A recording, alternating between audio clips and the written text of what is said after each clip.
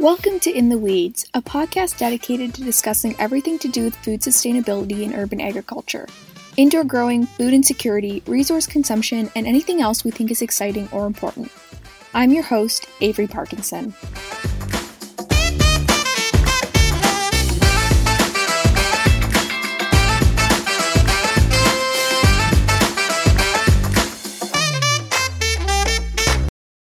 This podcast is supported by Just Vertical, a Canadian hydroponics company that designs indoor gardens in order to provide people with fresh and healthy produce all year round. This is our very first episode, so to kick things off, we're going to be discussing a topic that's very familiar to us here at Just Vertical, hydroponics. In particular, the social and environmental benefits of growing your own produce hydroponically. Many of you may have heard of hydroponics before. It's the practice of growing plants without soil, but by suspending their roots in solutions which contain all the nutrients they would otherwise get had they been grown in the ground. One of the reasons this model has grown in popularity over the recent years is because of its ability to efficiently produce food in urban city centers where space isn't necessarily abundant. There are many different kinds of hydroponics configurations which lend themselves to different levels of production and space requirements, but overall, the technology has been touted as having numerous environmental benefits. Today, we're going to be delving into what exactly those benefits are by speaking with Just Vertical co-founders Kevin and Connor. A plant scientist and chemist by training, Kevin has previously worked with the Oxford County Health Department screening water for potential contaminants and as an educator with First Nations Cree in northern Quebec. It's been said a lot that hydroponic systems would be able to grow produce while being more resource efficient. Can you explain what these resource efficiencies are and why they're able to be achieved? Hydroponic systems that grow produce more efficiently now are because of a few reasons. Technology that the equipment is made from or made to be used in, as well as seasonality or the lack thereof. So what I mean by that is we are dictated by a 24-hour day as humans, but also outside in agriculture. In this case, seasonality in indoor farming doesn't really compare or isn't one-to-one in comparison to outdoor agriculture, where you have cold months and warm months, the change of the seasons, fluctuations in temperatures. Indoor farming, you can have a rainy day and a sunny day every day at the most optimal temperature for a plant to grow. So the benefits of this technology is to be able to grow anything, anywhere, anytime, regardless of the temperature and the climate outside, no matter where you are in the world. So the resource efficiencies that we talk about is fertilizer use, water use, energy use, pesticide use. Those things, in terms of quantifiable terms, in our products, we save about 95% less water than traditional agriculture. We save about 70% more energy in comparison to traditional agriculture. We don't use any pesticides. We don't use any GMOs, of course, but they're not even in indoor agriculture. They're only in big agriculture outside. And the biggest thing for us is we dose the appropriate amount of fertilizer and nutrients, liquid nutrients, into the water that the plants exactly need without any of the compromise of runoff. And we use a very concentrated salt or liquid-based nutrients, about 20 milliliters every 2 weeks. And that's enough plant food that really gets the plant optimally growing on average, even if you're growing a variety of different crops. Hydroponics might also be able to offset emissions produced by more intensive agricultural models. Can you explain all the steps in the food production supply chain we would see this relative decrease in emissions? The way you think about it is when you sit down at dinner and you have an array of food in front of you and your family, and we just come to terms as you get it from the grocery store. It could be a kilometer away from your house. It could be 10, 20, 30 kilometers away from your house. Nonetheless, it's at the grocery store, and that's where you get it. And that's where a lot of consumers stop thinking of where it comes from. They know it comes from a farm somewhere. But on average, we're talking anywhere from 2,000 to 3,000 kilometers. It could take from California to Mexico to put on a truck to be on your plate in the Greater Toronto area, if that's in somewhere else in Ontario or Canada for that matter. So food does travel a long distance to get to your grocery store, where then you have to go pick it up from the grocery store. So there's a lot of emissions and just in the transport of food.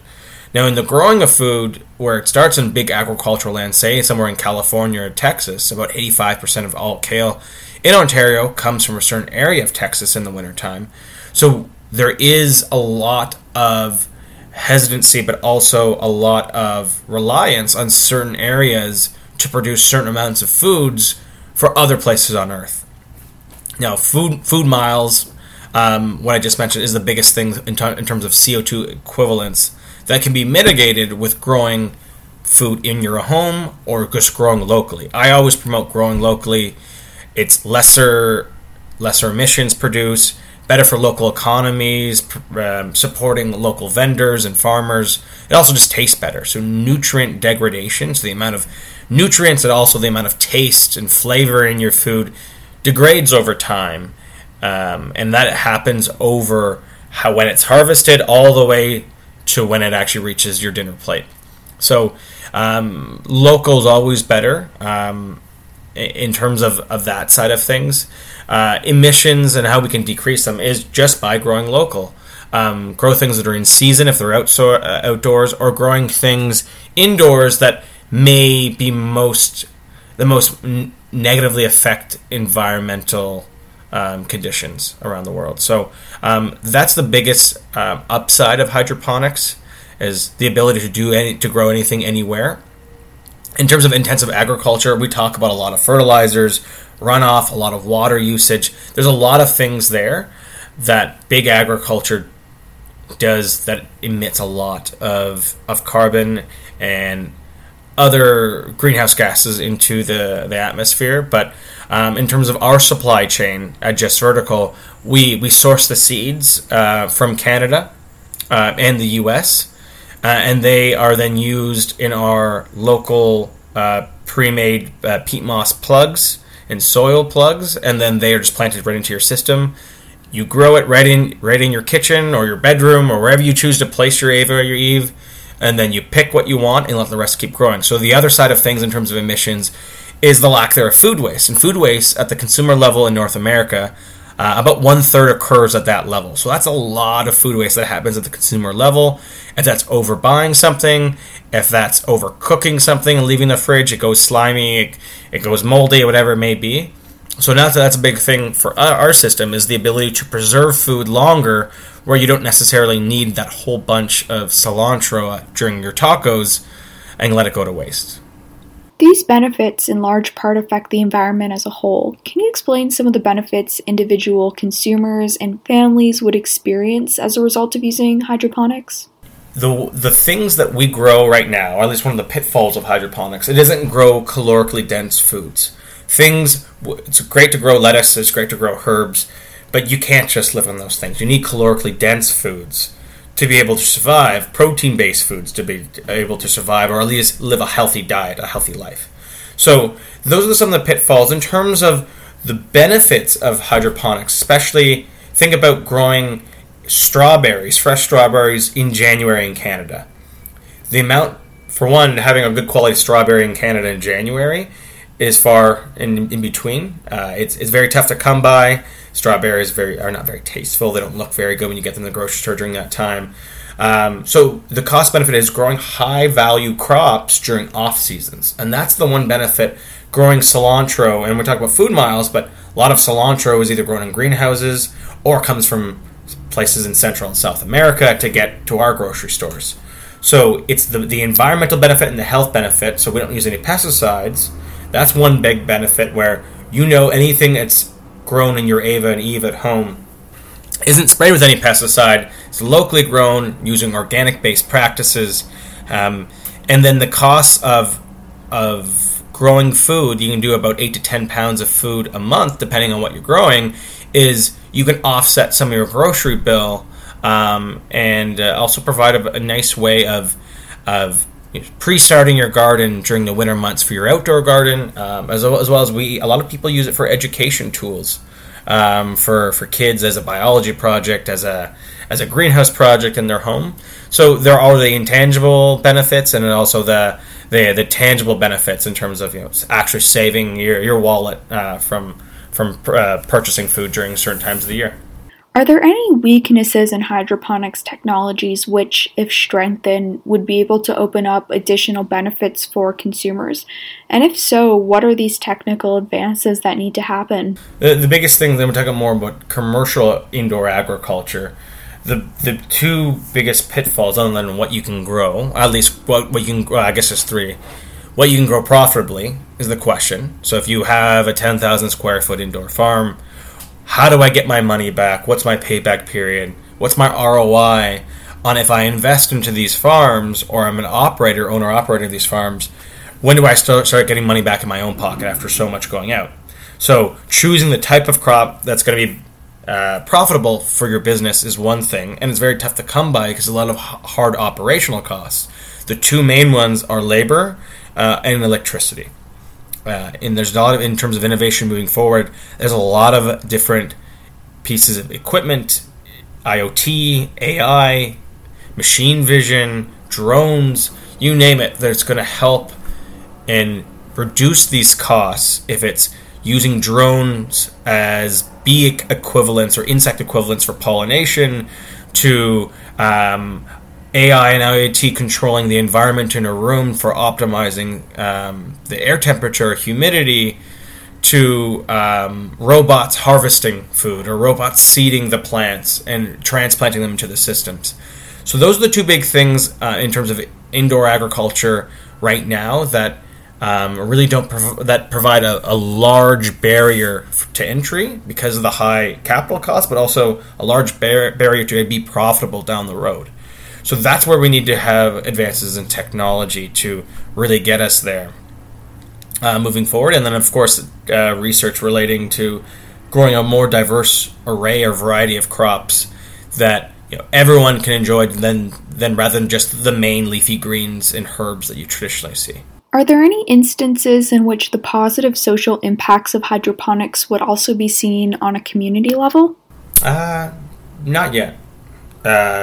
To be honest with you, I've seen implementation of technologies in indigenous communities, remote communities, urban communities, where you see the initial positive impact, but it's yet to be seen, even if it's remediated some of the need for it. The question is, what about on the financial side? So it's one thing to implement and make sure they are their own local food champions and adopt the technology. That's the first thing. But the second thing that a lot of hurdles go through is, okay, this is great. It's growing food for this community. It's very remote. But what are the operational costs to this? When will we be able to pay this off and to be able to profit from it?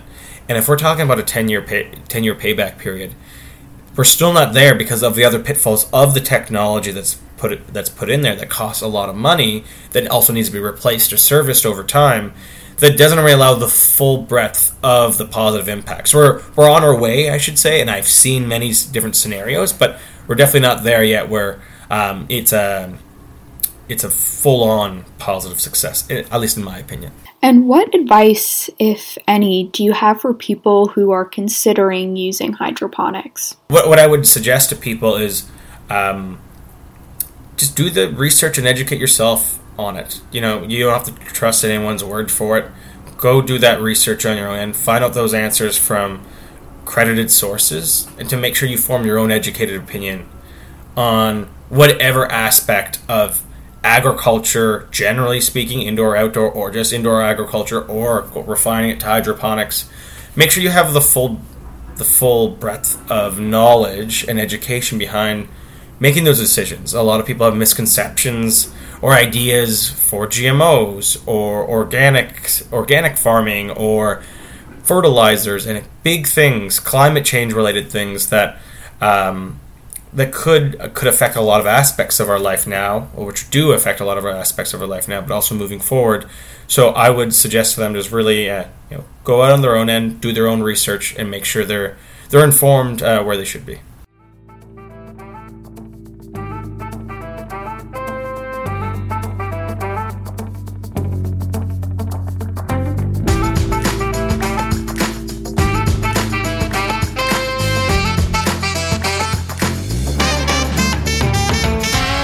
That was Kevin, one of the founders of Just Vertical. Next, we spoke with his co-founder, Connor. Connor has worked in the not-for-profit sector as well as tackling sustainability and innovation challenges in the agricultural industry. Throughout his career, Connor was recognized for his work as a Clean 50 emerging leader and a top 30 under 30 sustainability and human rights leader. It's often been said that hydroponic systems translate into cost savings in the long term.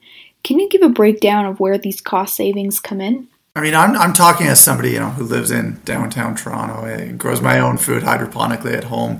So, starting just at the personal level, you end up saving money over what you're spending at the retail store.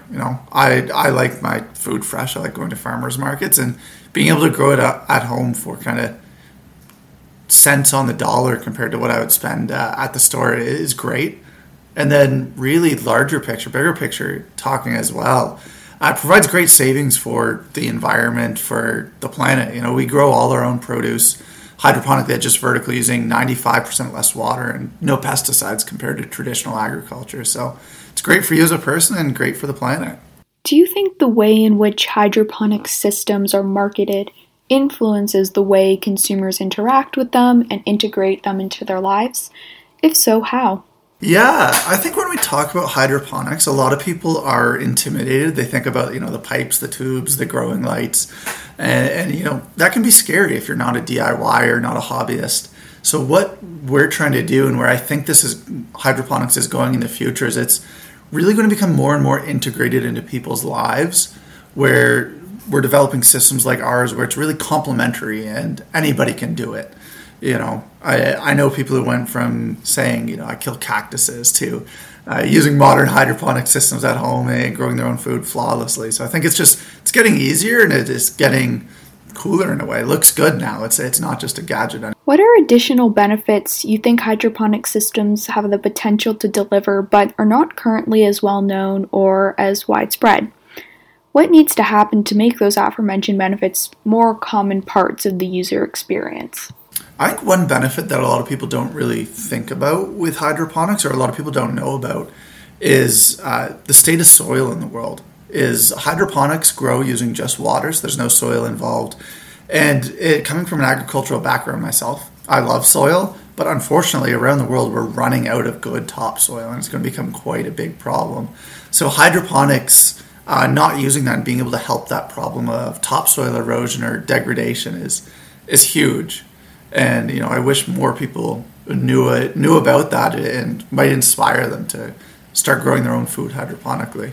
What are the main barriers preventing people from making hydroponics a part of their lives?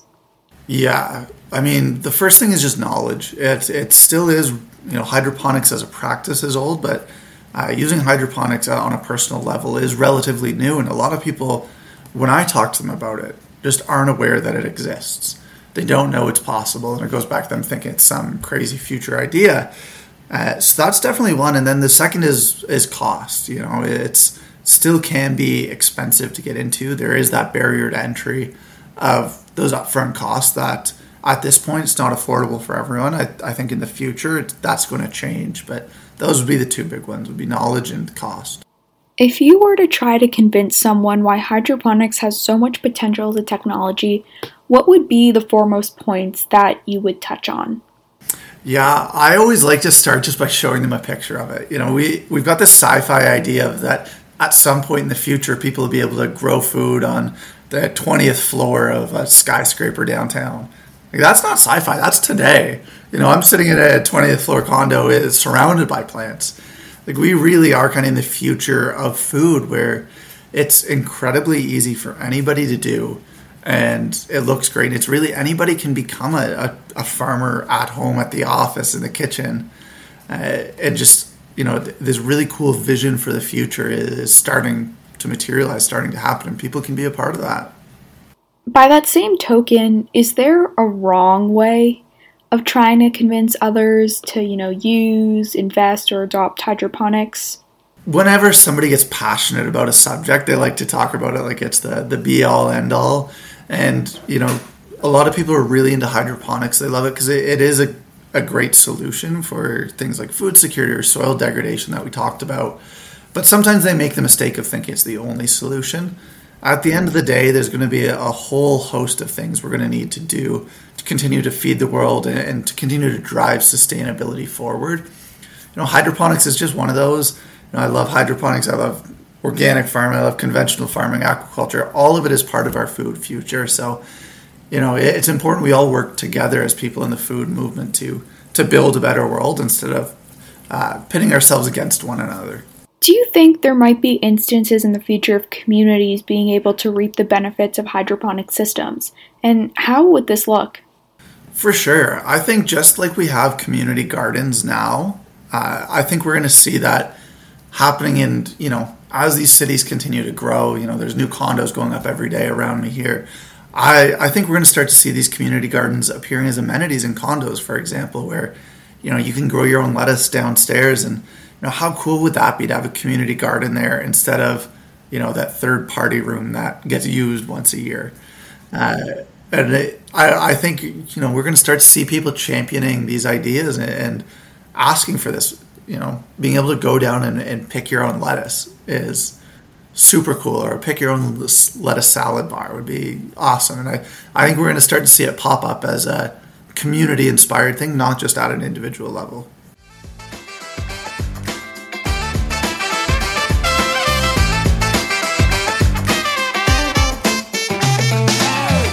We hope you enjoyed this episode of our podcast.